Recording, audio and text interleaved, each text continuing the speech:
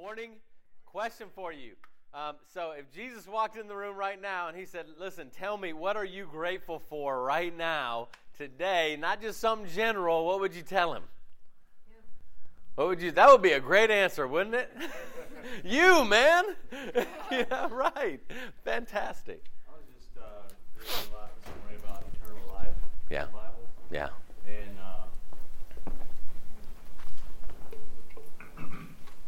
just grateful that we have a place to go. Mm-hmm. Mm-hmm. Yeah. Yeah. It's crazy because we read the Bible, we read it a lot, we study it, we preach about it, and there are these words, and I think what Abby was sharing and Ryan, what you're sharing is there's these words we come across that kind of become like normal words to us, right? And then you start thinking about eternal life, man. When you just think about that for a second, you know, it's like, we have there's no way to conceptualize that word of eternal because we're bound by time, right? I mean, it's kind of like we don't know what that's really like except it's beyond our comprehension, right? I mean, those are the kind of things that, really should well up inside of us. It's like, oh my goodness, man, we are so thankful for that. What else? What would you say? Yeah.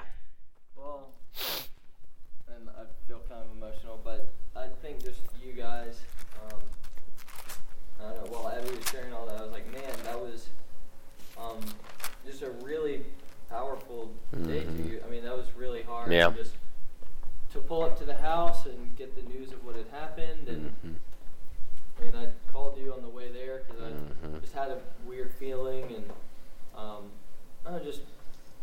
I remember when you got there and I really didn't have anything I could say. I mean, it was just hard to lose a friend, but just having hugs and people who were okay with us not having words. And even just what Abby was sharing about funny things. I'm like, man, when I tried to leave y'all's house to go back to work 2 days later, and I don't know if you remember this, the back steps were wet, and I fell on my butt, and it hurt so bad. I mean, I lost my footing. And you know what? I guess I'm not supposed to go back to work yet. I came right back in the house and kept eating. It was a sign from the Lord. That whole week, but just grateful to be Yeah. I'm grateful for y'all's family and that we have family that can take care of us in Right. hard times. Right. Even to have sweet memories among like the hardest times, we have people who love us. Yeah, it's crazy. Isn't that amazing how it works that way? And I'm really glad you brought me up too. That was great. No, but it's the truth. I mean, it's it is. It's so emotional. But it's amazing how through all of that being how awesome it is that God puts us all together for hard times and fun times and bad times and all that kind of stuff. And that's awesome, man. That's really great. Yeah. So I've been really grateful for my roommates this week. I think as the semester is kind of winding down and we're thinking about Olivia graduating and everything, it's just been really cool to be building memories, to be celebrating with each other, to be praying for each other, just when things have been good and bad. And I feel like we've just gotten this year to kind of be there for each other and to have a lot of fun, but also have those moments where we're all we don't know what's going to happen and we're just going to pray. So I think it's just been really cool kind of to reflect on that this week. Awesome. I love it. Yeah. So Olivia's done. She's graduated. Her tests are in. So that's really fantastic. So congratulations, Nurse Witt.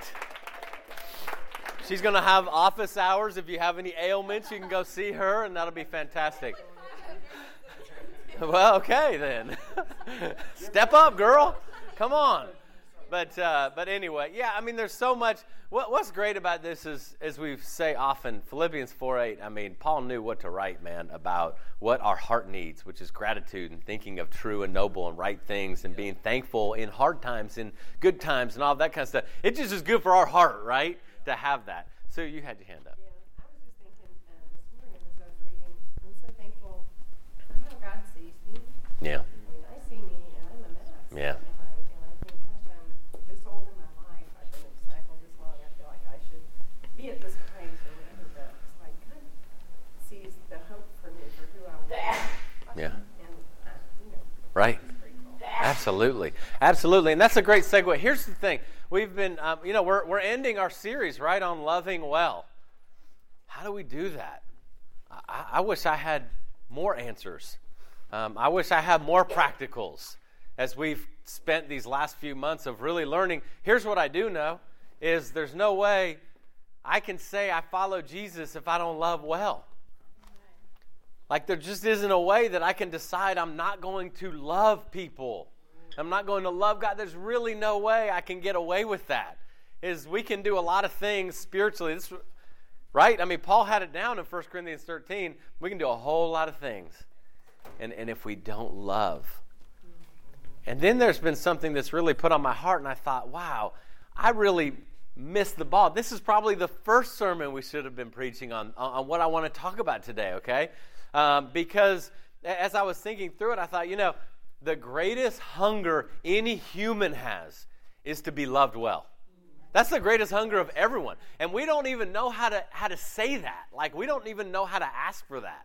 We don't know even sometimes what we're even looking for, right? I mean, we just have kind of lived our lives, and what we feel is like emotion, right? We feel like the emotions or loneliness or anger or bitterness or something. We seek it out in relationships. We look for it in sexuality. I mean, there's so many things. We look for it just in comfort and just in entertainment of just binge watching. We don't realize that there's this thing that God has built inside of us that desires more deeply than anything else to be loved well.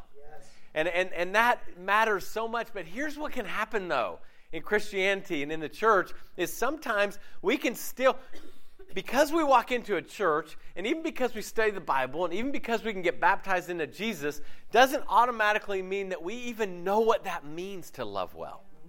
Okay? Oftentimes what can happen is that we can just kind of switch it like, okay, now loving well is about, now I'm around people that love me, and so I love them, and that's Christianity. But the problem with that is that's codependency. Like, we can forget what the most important thing is we want to come into a body of believers that love well, but not so that we then begin pursuing people to love well, but that we pursue God. That is so vitally important. And you may think, man, that's such a little thing.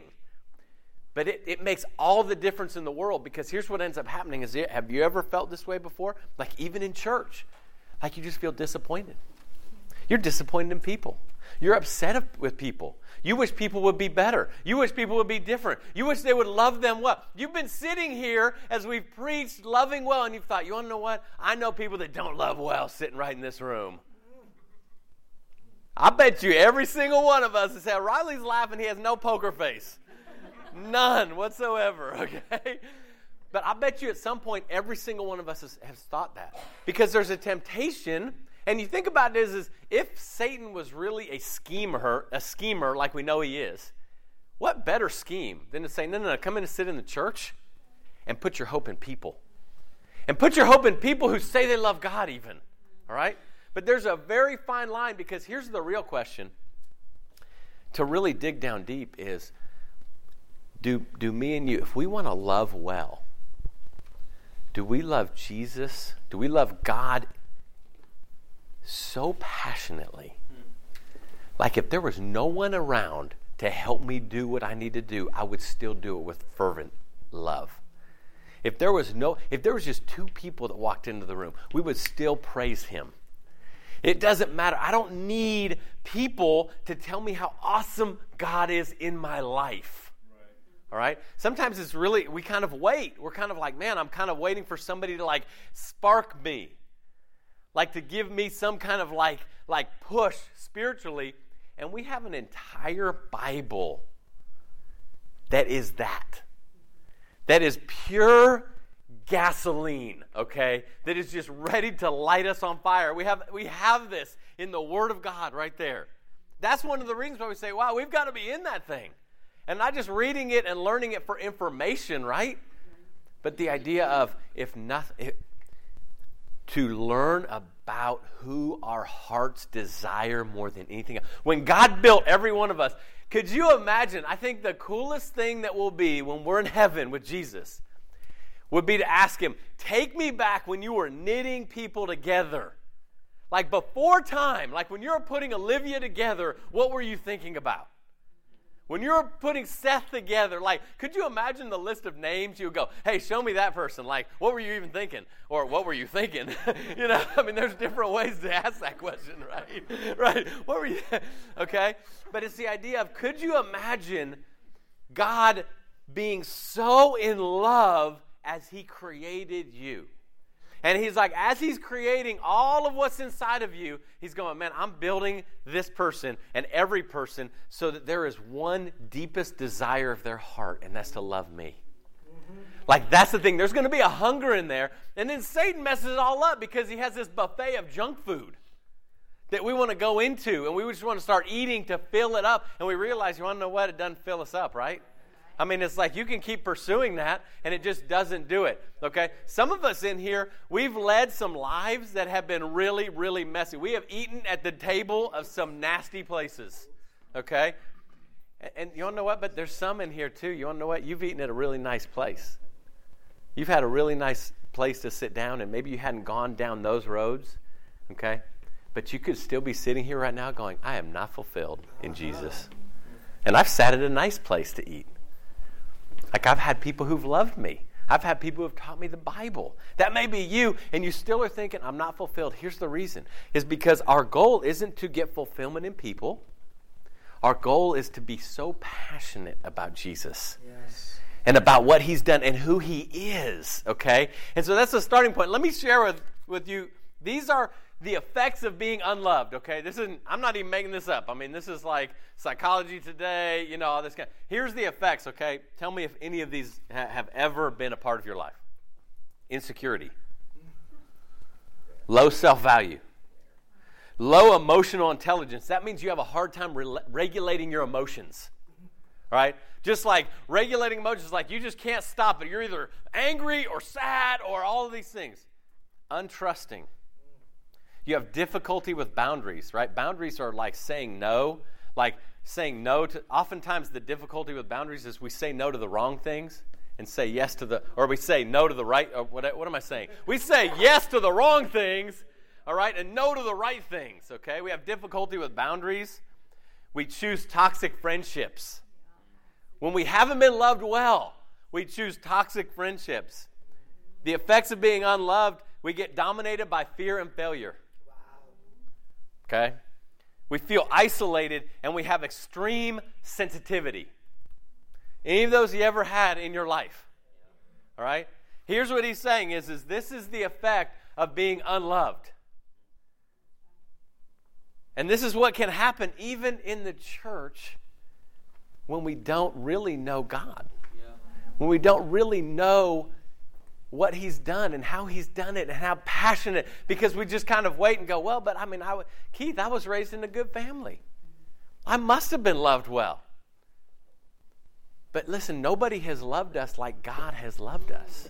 Yeah. Right? There isn't anyone ever. No, nobody. The best parents in the world. I mean, I love it when Jesus says, hey, fathers, y'all love your kids and you know how to give them good gifts, but you're evil. Right. That was Jesus' assessment of good parenting. I mean, that is so hard. Can you believe that? Yeah, that's great. I love, y'all are good parents, but you're evil compared to me. That's the discrepancy here, okay? And so even if we're like trying to be loved well by earthly parents, that's fine, but it's not the same as God. It's not the same as knowing him, okay? And so that's the starting point. If we want to really love well, man, if we aren't like fervently digging into God's word and not just reading it, but we actually are like ingesting it into us and we're real, wow, God, I can't believe you did this. I can't believe that you've been here like this for me. Turn over to Ephesians chapter 1. We'll start out. In Ephesians, well, actually, no, let's do Ephesians chapter 2. How about that, okay? It's still good, right? I mean, you can read Ephesians 1. It's good. Ephesians 2, man, here's the deal. You know about Ephesians 1, 2, and 3. Man, that is the bread and butter of Ephesians right there. I mean, 4, 5, and 6 are great, okay? But 4, 5, and 6 are the chapters that are telling you to go and do things, which we like better, right? I mean, that's like our spiritual act of worship. It's just tell me what I need to do. I don't care who you are. Just give me my marching orders. Well, Ephesians 1 through 3 is like, no, buddy. Listen, the 4, 5, and 6 doesn't matter if you don't get 1, 2, and 3. And so right here in verse 1, he says this, you were dead in your trespasses and sins, in which previously you walked according to the ways of this world, according to the ruler who exercises authority over the lower heavens, the spirit now working in the disobedient. We too all previously lived among them in our fleshly desires, carrying out the inclinations of our flesh and thoughts, and we were by nature children under wrath as the others were also. I mean, that's really an amazing picture. Like, this is where, like, just a sermon or a lesson or something like that does really very little, because we've got to sit here and go, hold on a minute. You mean that God himself, when I was baptized into Jesus, he brought me from death to life? Yeah. Have you ever seen that happen before? I don't mean a baptism. I mean a dead person turned into a live person. Have you ever seen that before? Have you ever done that? Any of the nurses here in the hospital, have you seen that? Like, oh man, poor old so-and-so, they just died, but Dr. Miller came in and now they're living. Has that ever happened in the hospital? Ever happened when you were like practicing to be a nurse? That ever happened? No. I mean, Dave Roper would tell us he's never seen it before. What would you do if you saw that happen? Wouldn't you? Wouldn't you? I mean, that would be the epic, like nothing else would be better that we could ever see. And like, you mean somebody did that? And Paul's writing right here, and he says, well, actually, Jesus did that. Actually, Jesus did that. And he said, but in verse 4, but God, who is rich in mercy, because of his great love that he had for us, made us alive, even though you were dead in sin, you are saved by grace. He said he saved you because you couldn't do it on your own, and you don't even deserve it. That's a sad story. Okay, that's a sad story. If we were to tell our story right here out of Ephesians 2, we would have said, hold on a minute, it's a dead person who really deserved to be dead because of their sin. But again, when we go kind of too fast, we go, I've heard that before. Like our sin doesn't become that bad, right? Like our sin doesn't, like really I was dead? I mean, I was kind of like, maybe not, maybe if your sin wasn't that bad, you didn't think you were really dead.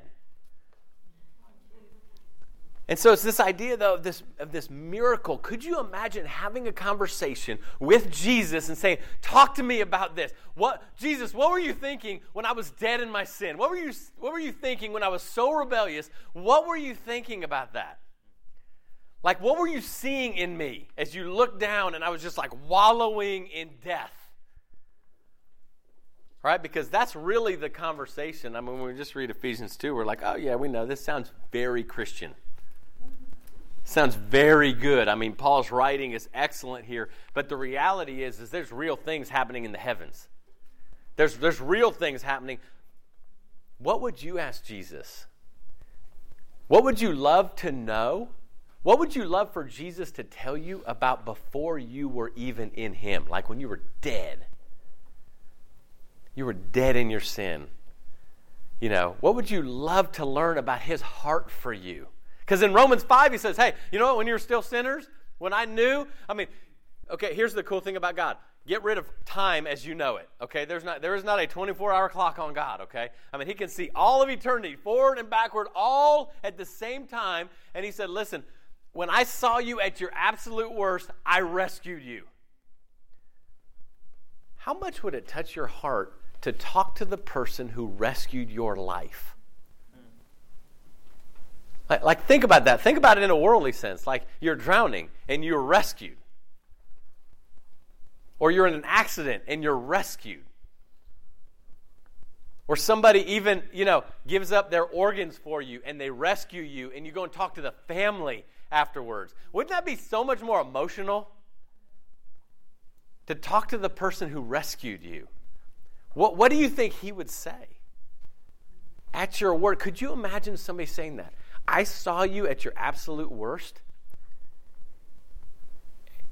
And what he said was, I want that one right there. That's who I want. I want them in their greatest level of rebellion. Because here's what's interesting. If we don't grasp that, boy, it's going to be really hard to love people well. Yeah. See the point here? It's going to be really hard if we either don't see our sin, we haven't stopped long enough to slow down, to really understand, hold on a minute, there are things going on, and there are things going on in the heavens that God is relating and interrelating to us. What do you think he's saying now about you?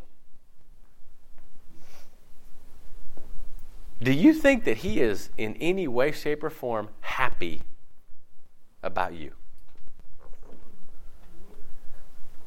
It sure seems, I would be hard-pressed. I would be hard-pressed to think otherwise when I read the New Testament. I would be hard-pressed for God, who sent his son while we were sinners, to go, yeah, I saved him, but I don't like Royce Miller.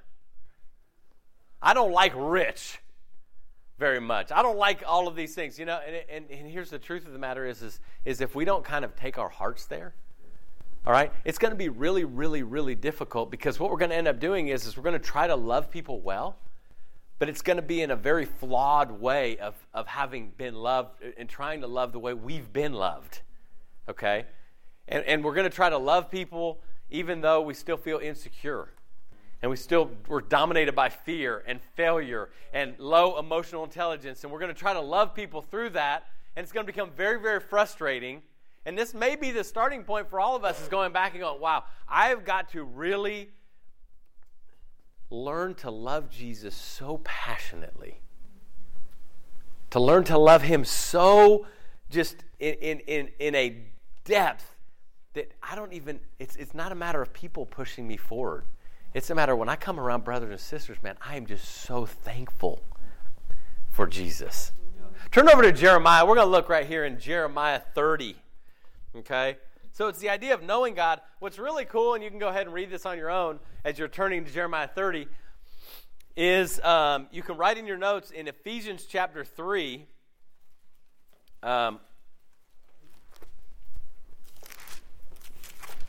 What Paul writes that is really amazing, Paul writes a prayer out.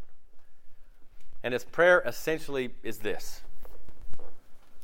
I pray that you will know God and his love and how deep it is and how wide it is. I pray that you can understand, like even fathom how incredible that is, okay? Because without that, we can't love each other well. Without that, okay? That's Paul's very prayer. It isn't him praying for some kind of miraculous harvest or anything like that. It's that we will know Jesus. Have you plumbed the depths of his love? Wow.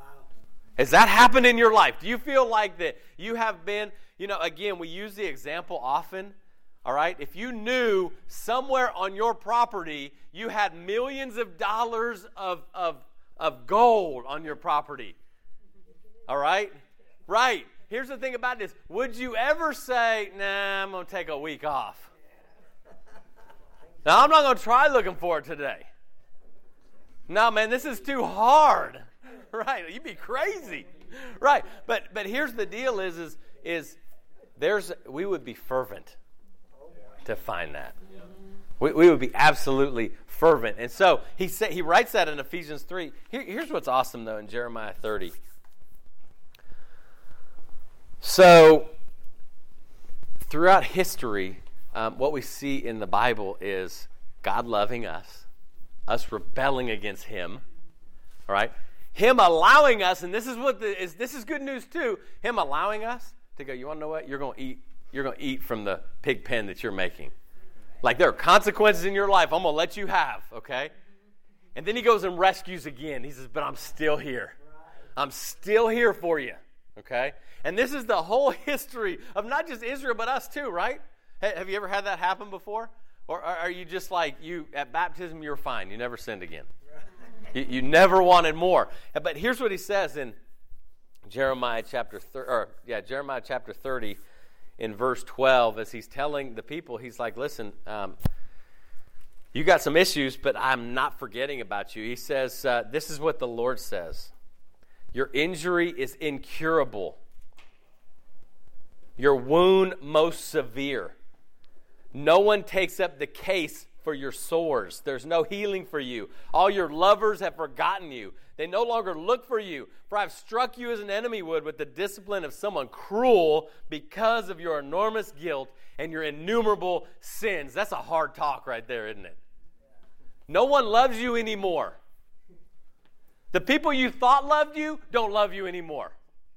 Right? Could you imagine having that talk with, you're like, this is heavy right here, okay?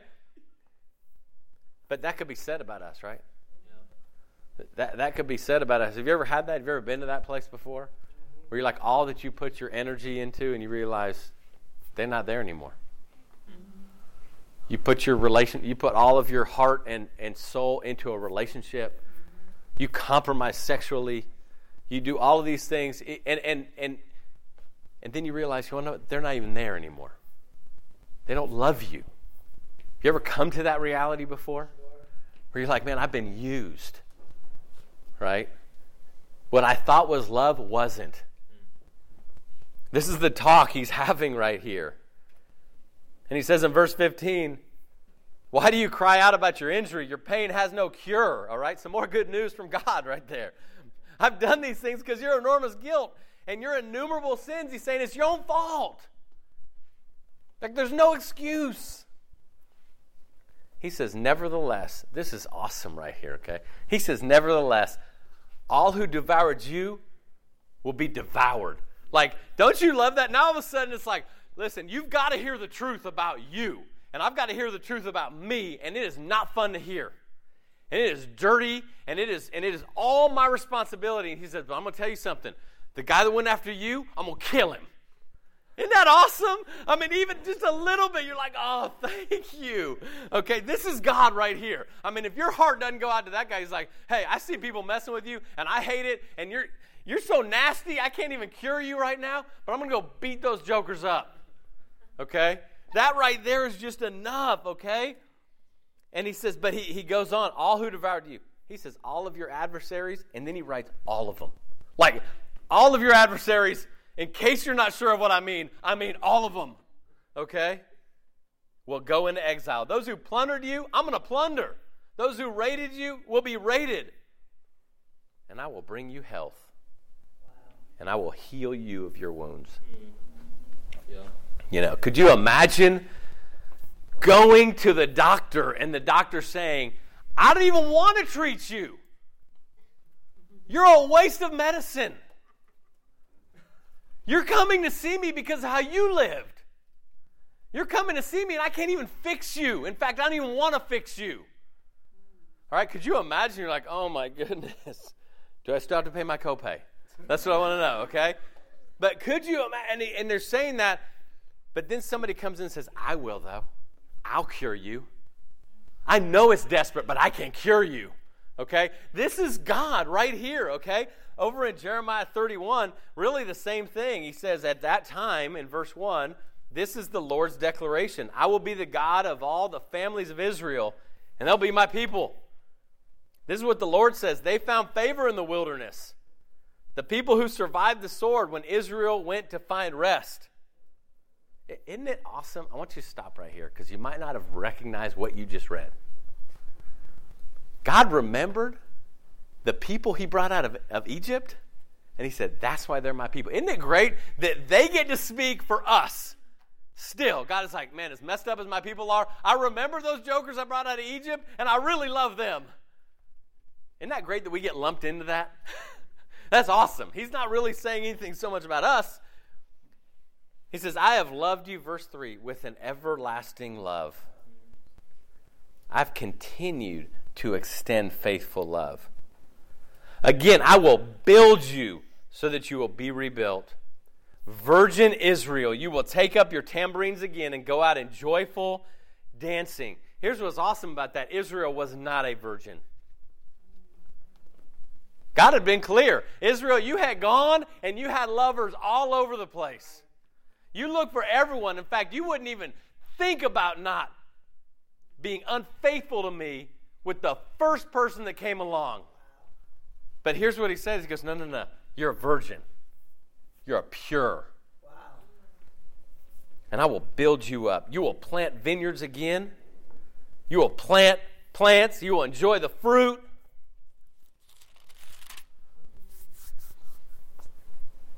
I love this in verse 8. He says, watch, I'm going to bring them from the northern land. I'm going to gather them from remote regions of the earth. You know, you think, man, can I ever be away and hidden from God? He's like, I'm going to find my people. And I'm going to bring them. And he says this, I will gather them. The blind and the lame will be with them, along with those who are pregnant and those about to give birth. They'll return here as a great assembly. They'll come weeping, but I will bring them back with consolation. I will lead them to the wadis filled with water by a smooth way where they will not stumble. For I am Israel's father, and Ephraim is my firstborn.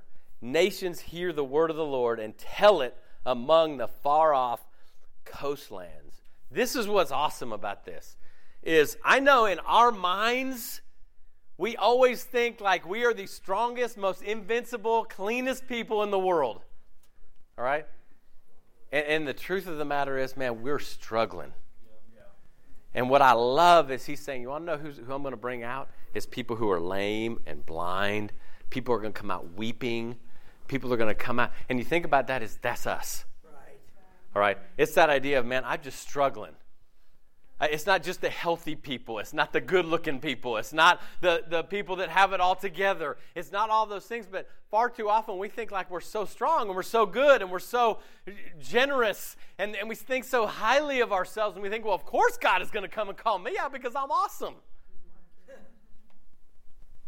And it's really hard when we don't understand and know God this way to love people well because we don't know His heart. Right? We talked last week about being intentional, about going and sharing our faith and loving well people who can't give anything back to us. Right. All right? People who can't give us anything back, and it's impossible to do that if we don't realize that that's what God was doing to us. Right. He's like, these jokers can't do anything to help me. Like, I'm going to literally have to put my Holy Spirit in them for them to do anything. Right. This is so amazing, but we've got to pray in a way that we've got to get into God's head and His heart to figure out, man, what were you thinking here? Like, what does this mean for me? Because we're not going to be able to love well if we don't realize we've been loved well by God. Yeah. And love the way He loves us. That it was first, it was Him making that. Okay, let me just put this in this way. Who is the person you hate the most? Don't say it out loud. Please don't. Especially if it's me, okay? Seriously, when you're thinking about it, you're going, no one. I mean, I just have a hard time believing that Satan has just been like, nah, they're not going to hate anybody anymore. But I want you to think, what'd they do? How'd they treat you? How'd that make you feel? And still, I mean, you might be thinking, well, I mean, not that much. I mean, you might not be old enough for that to be the case. But the older you live, the more life hurts. And you see more. What'd they do to you? All right? And could you imagine taking the first step back in reconciliation? Right. That you said, you want to know what, man? No. Listen, I'm taking a step towards you. I'm going to you. Okay, that's almost, it's so hard for our hearts to understand. Okay, and this is the way God has loved us. Okay, turn over, we're going to wrap this up here. 1 Peter 4, okay, is a lot of times we read and hear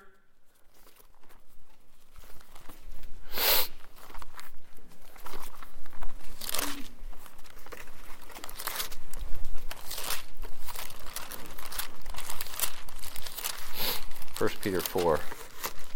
We read in here, and we've read scriptures about, how can you say you love God if you don't love your brothers? Right. Okay. That almost sounds backwards, like I have to love my brothers first before. No. How can you say you love God if you don't love your brother? Because the natural product of loving God is to love your brother. Right. It isn't like, okay, I'm going to leave right here now, and I'm going to try so hard to love my brothers. I'm going to try so hard to love people. He's like, no. If you loved God. That is the natural outpouring of a passionate, fervent love for God, is that we would love our brothers, okay? And so again, you ever do that before? You leave and you're like, okay, I'm going to work so hard this week on loving my brothers and sisters. We need to work on loving God and Jesus with all our heart, soul, mind, and strength. And the product is you're going to love your brothers and sisters. Okay? Because how can you not? How can you read about a God that has gone so far and so deep and rescued us from such a pit and go, I don't love you. I got a bad attitude towards you. You're not worth it to me. How can you do it? It doesn't make any sense whatsoever. So that's our starting place. We've got to go back there, right? 1 Peter 4, verse 7, this is what Peter writes. He says, the end of all things is near. Like, do you believe that to be true? Like, the end is near. The end, Jesus coming back is near. He says, therefore, be serious and disciplined for prayer. Above all, maintain an intense love for each other, since love covers over a multitude of sins. Be hospitable to one another without complaining. Based on the gift each one has received, use it to serve others as good managers of the varied grace of God. If anyone speaks, it should be as one who speaks God's word. If anyone serves, it should be from the strength God provides, so that God may be glorified through Jesus Christ in everything. He says, above all else, maintain fervent love for one another. Have you ever seen somebody do something fervently? With great passion and focus and faith. He says, above all else, do that, okay? But here's what he's saying. Don't forget 1 Peter 1. Go back to there and connect these dots right here, okay? Remember in 1 Peter 1, just so we don't lose sight again of going, okay, just like Keith said, I need to go and be fervent in love with my brothers and sisters. Peter has already laid the groundwork for loving God first. He's already laid the groundwork, and in one crazy run-on sentence right here. Okay? This is a run-on sentence. He didn't even stop for a period. He says, praise the God and Father of our Lord Jesus Christ, according to his great mercy. He gave us a new birth into a living hope through the resurrection of Jesus, and into an inheritance that's imperishable, uncorrupted, and unfading, kept in heaven for you. You're being protected by God's power through faith for salvation that is ready to be revealed in the last time. You rejoice in this, though now for a short time you've had to struggle in various trials, so that the genuineness of your faith, more valuable than gold, which perishes, though refined by fire, may result in praise, glory, and honor at the revelation of Jesus Christ. You love him, though you hadn't seen him, and though not seeing him now, you believe in him and rejoice with an inexpressible and glorious joy, because you're receiving the goal of your faith, the salvation of your souls. Okay? I mean, he just kind of barfed it all out there. Like, this is how incredible Jesus is, and this right here is why we can keep a fervent love for one another. Right? We can't love well if we don't know God. And we don't know God just because we sit in church. And we don't know God just because we're around godly people necessarily. We've got to be in his word, right? I mean, passionately learning and like applying my heart to this. I think everyone in here, you want to love brothers and sisters with fervent love. You want to love your neighbors with fervent love. You want to love your family with fervent love. You want to love your coworkers and teachers and different kids in classes with fervent love. But here's what we need to go back to. And if all we were to do is even meditate on 1 Peter 1 or Jeremiah 30 or Jeremiah 31 or any number of verses, we're going, oh my God, this blows my mind at how incredibly God has loved me. And if that doesn't like get my pulse going, it's going to be really hard to love each other. You know why? We're still messed up. We're messed up people. We haven't been perfected yet. Okay? That's our goal. That's our goal right here, is to have this kind of, above all else, have a fervent love. Why? Because of all of these things that Peter put down. He says, man, you're being guarded. You're being protected. There's an inheritance, an eternal inheritance. There's so much. In fact, it's so great. The joy is inexpressible. Right? that's the starting point in loving well.